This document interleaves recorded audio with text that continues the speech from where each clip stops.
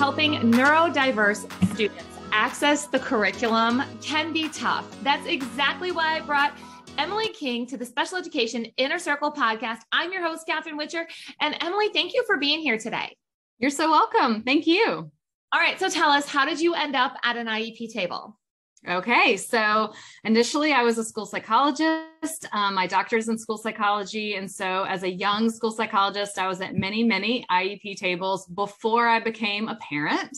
And then I also became a parent with a child with an IEP. So later in my career, I sat on both sides of the IEP table at different times.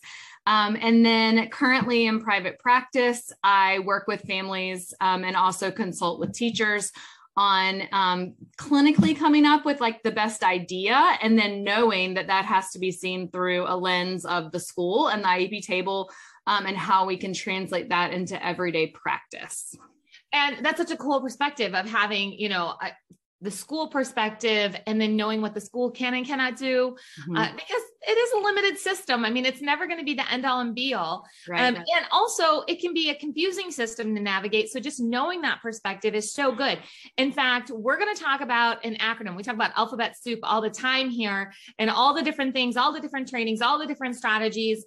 And you're trained in a strategy that, quite honestly, I wasn't familiar with until I was dropped into a classroom as a new teacher, and the parents were told they were going to get a certain style of teaching. And that was not the style I was trained in, nor was I told that was what the parents were told. So talk about conflict, right? So let's get on the same page here with one of the trainings that you have, and that's floor time, but explain the whole acronym and what it is.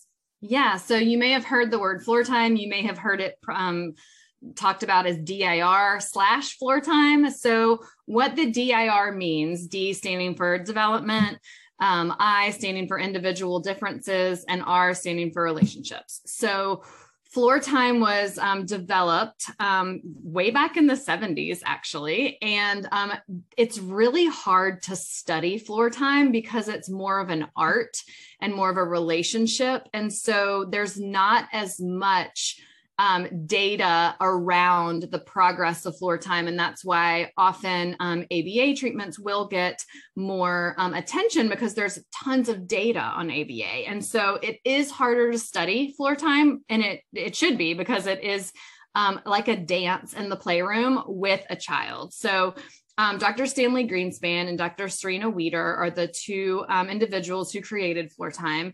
And Dr. Greenspan has since passed away, but Dr. Serena Wieder developed the Perfectum Foundation, which is where my training came from. And there are also a couple of other ways to get trained in floor time.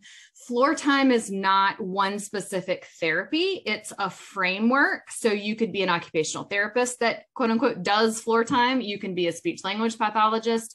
I use floor time in my work with anxious children who are extremely rigid in their play because they're so anxious, and often they're very demanding and they need to do something in a certain way. So I use floor time in the playroom in my therapy practice to help kids get more flexible, to help them present as less oppositional, but what's really happening is they're getting more flexible and entertaining that play is a back and forth and a socially reciprocal interaction. And so often how this would look in a classroom is a teacher could use some DIR floor time principles in gaining engagement and access to that child through a relationship.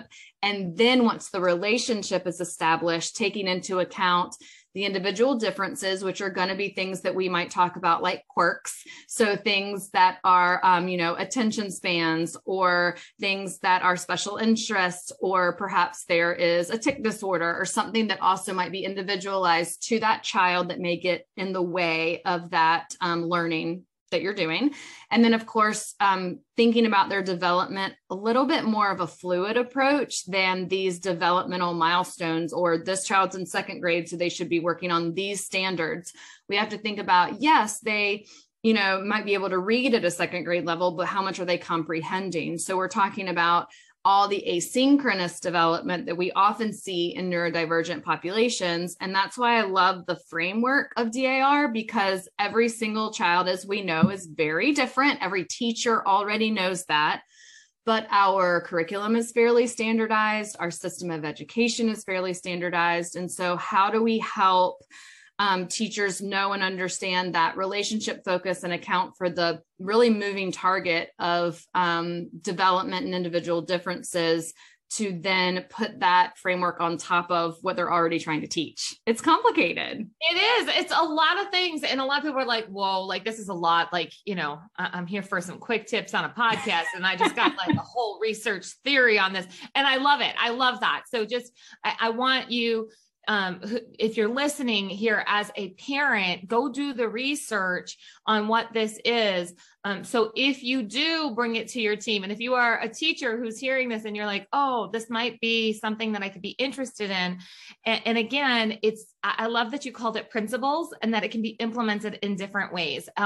Just as the program promotes flexibility in relationships itself in implementing it, I have found that, if you're open-minded, you can actually use a lot of these principles in a flexible way. It's not like a true commit, like I am running my classroom as a floor time classroom. Like it doesn't have to be that strict. So I'm going to encourage everybody, just go look it up, just learn something new, get some tidbits of how that might apply in your situation.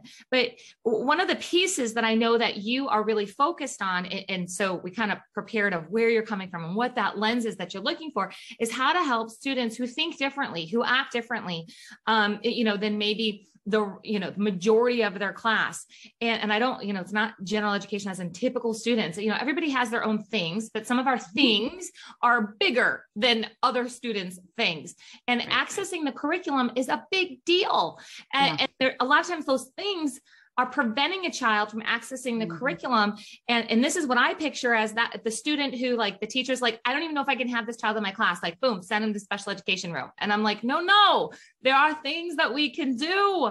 There's things that we can do in general education. We can do in special education. We can do in the hallway. We can do anywhere to help a child access their school, campus, and community and education. So lay it on us. Give us some things that we can do. Yeah. So start with getting curious about the patterns. So what are the patterns that you see? Big behaviors get our attention, but some of them are flukes. Some of them are because a child didn't sleep last night. Some of them are because a child's parent is traveling on a trip and their whole routine is thrown off. Those are things that are temporary that may spike certain behaviors.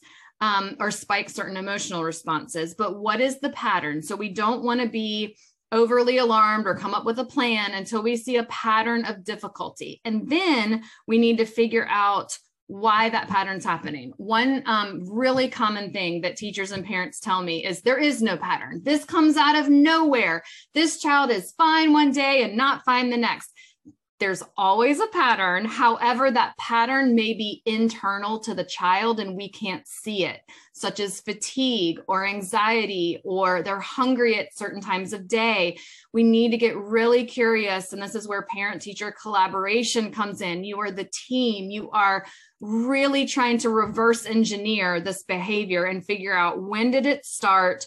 How is this pattern happening? And this is, of course, what a functional behavior assessment is all about. And when it's used in the best way it can be used, we can get to the bottom of, okay, this is happening. Often it's happening because of anxiety of some kind. We start with the behavior, but as if anyone's read any from Dr. Mona Delahooke, she talks about in her Beyond Behaviors book of it, that's the tip of the iceberg. We have to get curious about what are all the things underneath. So get curious about the pattern. Once we figure out the pattern, we can start getting ahead in terms of preventing some of the things that are happening with some support or some little tweaks. This is also where talking with the parent can be helpful, because I always want to know what is working. What's the pattern of the problematic behavior? And then what is working? Because what is working is what the student is capable of, and there's some strengths in there somewhere. Then we need to merge the strengths with perhaps a weak something that's happening. Maybe it's something that needs to be scaffolded, or we need a strategy to be put in place to help prevent some of these problematic behaviors we see. So we could probably go into talking about a few examples, but what does that bring up for you? Yeah, go for it. Go for it. Just tell us. So let's talk about School refusal. Let's pick school refusal. Yeah, like the child is so anxious, they can't get out of the car. They're struggling with the transition between their homeschool family and their school, their home family and their school family. So how can we help a child trust and bridge that transition? So a traditional approach would be we rip off the Band-Aid, we scoop up the child and we get them into the school building, and they kind of cry it out and they're over it and they move on in 10, 15 minutes. So that is sometimes okay if the child is really resilient and they only do that for one day. So once it becomes a pattern, we don't want to repeatedly be causing an anxiety spike. Something could be nurtured and supported better. So we need a plan. So let's say that this child visually is doing really well with a routine at home. The parent has a list for them to get ready and out the door, but then we don't have any visuals at school. Well, if we know that a visual checklist, whether it's pictures or words, is working at home, our verbal kids don't necessarily are able to do things without visual supports. They trick us into thinking that, oh, they're so verbal, they don't need visual supports. That's their verbal expression. Their visual receptive understanding can lower anxiety when they don't have to remember what they need to do. They don't have to organize it, and it's right there for them. Let's say a child can follow that strategy. Okay, let's mirror that strategy at school. Let's also maybe have some distraction items. So if this child is social and wants to be a helper, or even if they're not super social, but they do like to help other kids, let's give them a helping job that distracts them from the anxiety spike they feel going from the car into the classroom.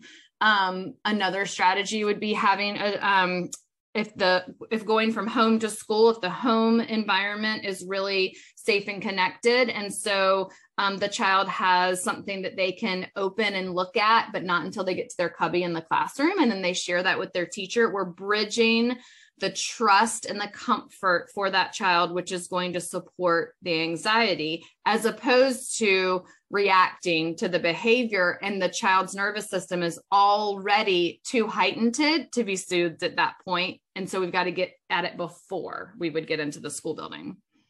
So what is your suggestion for, a situation that already feels chaotic, right? Mm-hmm. Like we're already like, oops, this is already a pattern. Like should have had this podcast, 6 months ago kind of thing. Like there's a lot of people that are going to listen to it and go, well, that's great, but I'm already in crisis.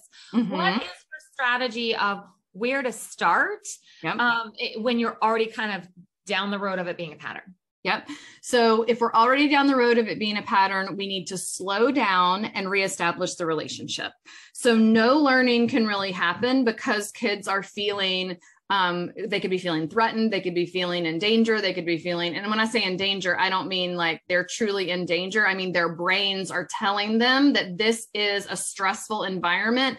They can't learn. None of us can learn when our brains are feeling that way. So we've got to go all the way back to, first of all, get curious and kind of figure out the pattern, and then think, okay, when is this child's brain and nervous system stress throughout the day? Those are the moments in the day that child needs more connection, more relationship, more safety. And you may have to slow down the curriculum a little bit for them to pause and reestablish that relationship, and then help kind of engage them back into a positive feedback loop of learning. Learning is dysregulating. We are asked to do something that's hard for us, and we have to trust the relationship we're in to take a risk. All learning is taking a risk. And every person that identifies with being a perfectionist has some memory of getting called on in class and they weren't prepared, because in their mind, they had to do it perfectly. And that anxiety of taking that risk made them freeze. So that's another type of dynamic where sometimes a student might have an externalizing behavior, but maybe internally kind of frozen, or we can't get the student to do anything. So I'll hear often a student is refusing, a student won't work. So we got to get curious about why. Is there a internal panic feeling happening, and they are going blank? They don't feel like they have the skills to do it. We just need to keep peeling the layers of demand back until the student feels capable We ease that anxiety, we strengthen that relationship, and then we start adding back on the challenges as the student is ready to handle that emotionally. All right. So let's talk one last big strategy here. As a family and a teacher are preparing to start a relationship, they're preparing for a new school year, or maybe, maybe a placement didn't work out. So a child needs to go to a new placement. We have fresh starts all the time. It's not just the beginning of the school year, especially in special education. There's new beginnings all the time. What are your top, couple of strategies or action steps that you should take when you're starting new? Right. So let's start with the most traditional form of that, which would just be back to school in August. We want to make sure that our child's team and teachers want to make sure that their child's family, we know each other well. I'm sure that everyone listening to this is pretty familiar with just making sure their teacher has kind of a cheat sheet on how to get to know their child best. The IEP is a really long document. It doesn't necessarily have up-to-date information on a child's interests because that may have changed since you had the IEP meeting. So what is fresh in that child's world that's going to kind of hook in their engagement? That is the basis for these relationship builders at the beginning of the year. And so how can we let kids know that parents and teachers, we're on the same team? You can know that your teacher already knows about this thing and that thing. So when you talk about it or you show him or her this, they're going to know what you're talking about. And that can help kind of jumpstart that connection. So all of the social work of that connection isn't on a child going in cold at the beginning of the year, and isn't solely on the teacher either when she's got 25 of these relationships to make, right? So let's also say we've got a mid-year change. Usually something has happened for us to change mid-year. We have figured out that the current plan is not working, and we have made a decision as a team or as a family to move to a different situation. One thing we do have to keep in mind is the child's perception of that, to help them understand that this was not necessarily the best fit for you. It doesn't mean anyone has failed or not succeeded. Or I always talk about fit with kids, that school or that classroom was overwhelming. Or we can think about from the child's perspective, what did not feel good about that educational experience. And we want to start there by saying, you're right, that was a loud environment, or that was a lot of transition. So we've made a decision to make school better for you. And this is the new plan. So we're helping make that transition relevant to them. And then we hope, as we've introduced this to kids, that the new staff, that what we're saying is going to be true. We hope that we've made the best decisions we can for our kids that need to transition to maybe more supportive or more therapeutic environments. And you can let kids know that because they don't always know that people are working behind the scenes for them, especially when they're younger. And so they can have a lot of fear about, well, we're changing schools, we're doing all this big stuff, and is it just going to be the same? We might need to work with them on social stories and visuals and visiting a school and taking pictures and helping them process the space and the building and the schedule and the community before we add people into the mix. So that's my number one strategy for transition of a new place. How does your child or your student process information best? Some need video, some need pictures, some need to actually walk the hallways on a schedule. And then how can we layer in their interests? Like, are they just a whiz at time and calendars? Then let's use time and calendars to help them understand the schedule. Do they have a specific interest that we can set up in terms of engaging them in this new environment that'll make their anxiety go down? So however we can match the weaknesses to scaffold with the strengths that they have is how we want to kind of mesh those two things together to create the best plan for them. I love that. It's fantastic action steps. I think, I want everybody who's listening to know, like, you're not alone if you're going through this struggle of figuring this out. Like, Emily does this full time, guys, like with a full caseload. Yeah. With a full caseload. I mean, this is not something that why is this happening with, to me and nobody else understands kind of thing, whether you're a teacher who's going through the, this kind of struggle, a parent is going through the struggle, like there are people around who get it. I do want to encourage you that if you don't have a community, please reach out to us directly. hello@masteriepcoach.com. We can help you get connected. We're going to have links for Emily so you can get connected there. If you found yourself nodding your head to this, like, yep, and I need to do that, and I need to do that, please leave a review. A 5-star review does a ton to help this information get out to more parents, more teachers. Leaving a comment, doing those things, it makes a difference.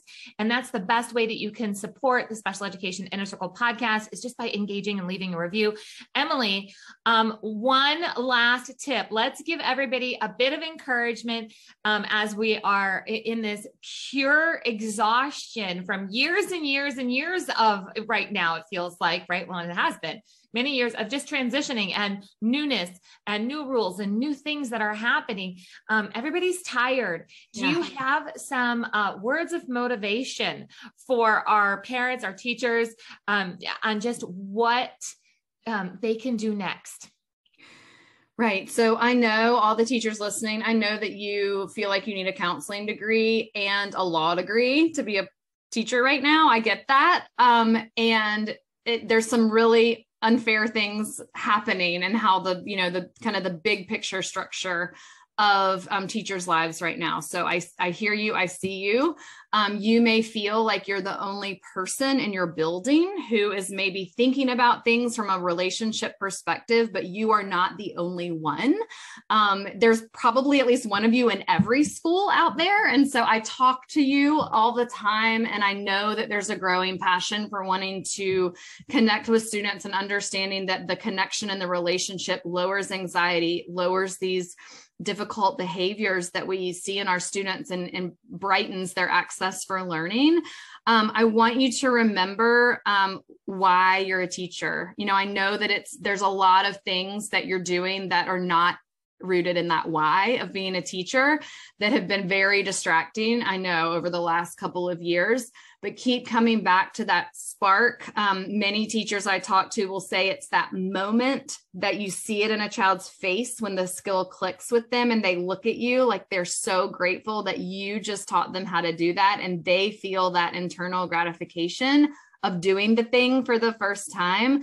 So what is your why? That often will be why we get up in the morning, despite some of the noise of all the things and all the paperwork and all the stuff that we have to do. And I'm paraphrasing this, but I'll just leave you with the Maya Angelou quote, that is that people will not necessarily remember what you said, but they will remember how you made them feel. And I think that that's very true of all the teachers and all the teachers we remember having. We don't remember what they said to us, but we absolutely remember our favorites and the ones that made us feel safe and feel supported so that we could take that risk to learn something new. Absolutely. On that note, everyone, thank you for being here today. And we'll see you next time on the Special Education Inner Circle podcast. Thanks, Emily. Thanks for having me.